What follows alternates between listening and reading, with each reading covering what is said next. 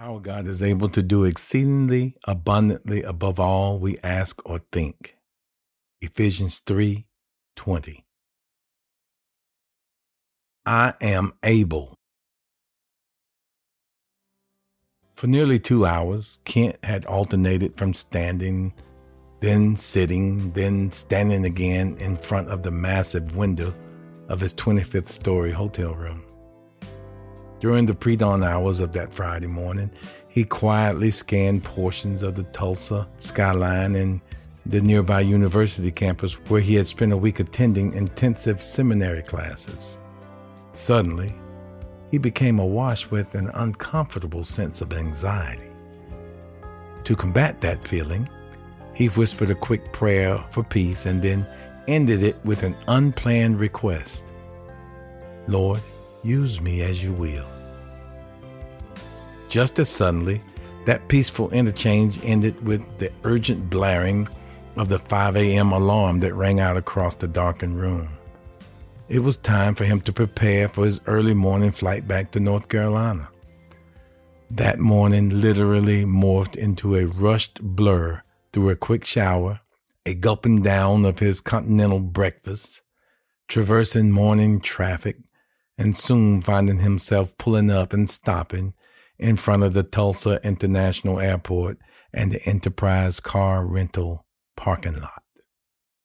There he was to return the leased vehicle he had been driving, and in the parking lot, a small framed rental agent came into focus, moving towards the Ford Explorer. He pressed down the button to activate the window as she approached. As the window was nearly 3/4 of the way down, the agent stopped abruptly and began to weep profusely, even turning away from him as if wanting to look no longer into his face. Not understanding what might have caused her reaction, he opened the door to ask another approaching agent what was happening and if he could be of any assistance. Instead of engaging him, the onrushing coworker quickly hurried past him in an effort to support the young woman who appeared as though she was about to lose the support of her legs. She was still crying uncontrollably and now covering her eyes. Growing increasingly concerned for the distraught young woman, Kent exited the SUV and approached the two to offer some level of support. The distressed agent peeked at him and cried out loud, "Oh my God, you look exactly like my father. Oh my God." Kent instinctively backed away momentarily before he began asking, "Are you talking about me?" She then fully uncovered her face and with a hesitant glance looked at him again, then immediately turned away again saying, "This is crazy. You are my father." Then, there for a moment, she dropped her hands, faced Kent, and simply wept as she stared into his eyes. Eventually, she attempted to control her sobbing and asked in the sweetest, most desperate tone, "Sir, my father passed away years ago. Would you object? Would you mind terribly if I just hugged you?" At that moment, Ken understood. She was asking his permission to be intimately connected to her deceased father again through his physical presence. He instantly replied, "By all means," holding out his arms and welcoming her embrace. She lovingly fell into his arms and wept against his chest.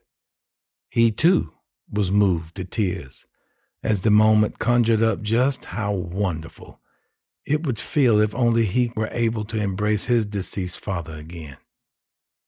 So there they were, standing, connecting in a timeless embrace. Two complete strangers in the middle of a rental car parking lot, immersed in the most loving moment as father and child. Both lost in their own realities of what this particular encounter represented and how much this moment meant to them collectively and individually.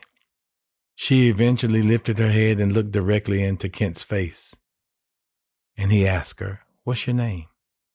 And she responded, "Ebony." "Well, how old are you, Ebony?"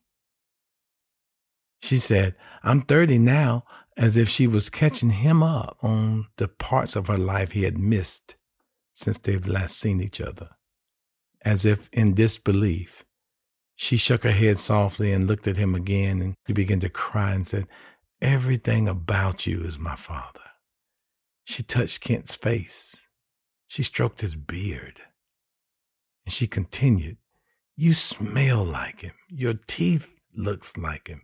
Your salt and pepper beard, the way you dress, everything. I miss him so much." Then she again began to weep against his chest. "He was your hero, wasn't he?" Kent asked her. "Yes, he was," she quickly replied. Then she returned her face to his chest and hugged him tightly, then immediately apologized. "Sir, Mister, I'm so sorry. I know this is too strange for you. I apologize for all this. But would you allow me to take a picture of you to show my sister?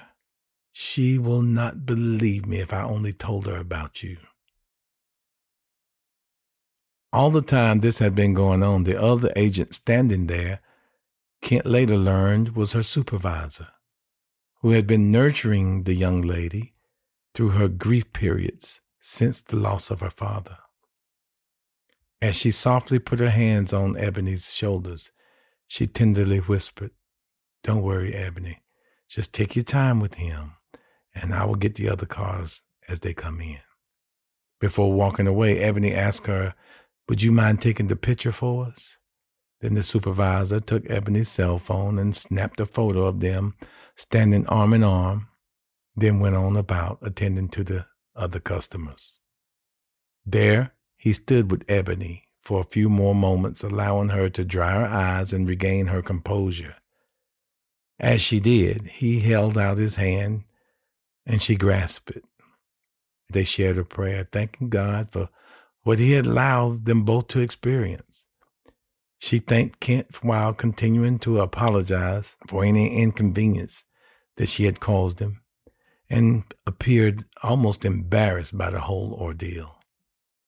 Still, she glared at him in a state of disbelief as he began to turn away towards his bags inside the vehicle.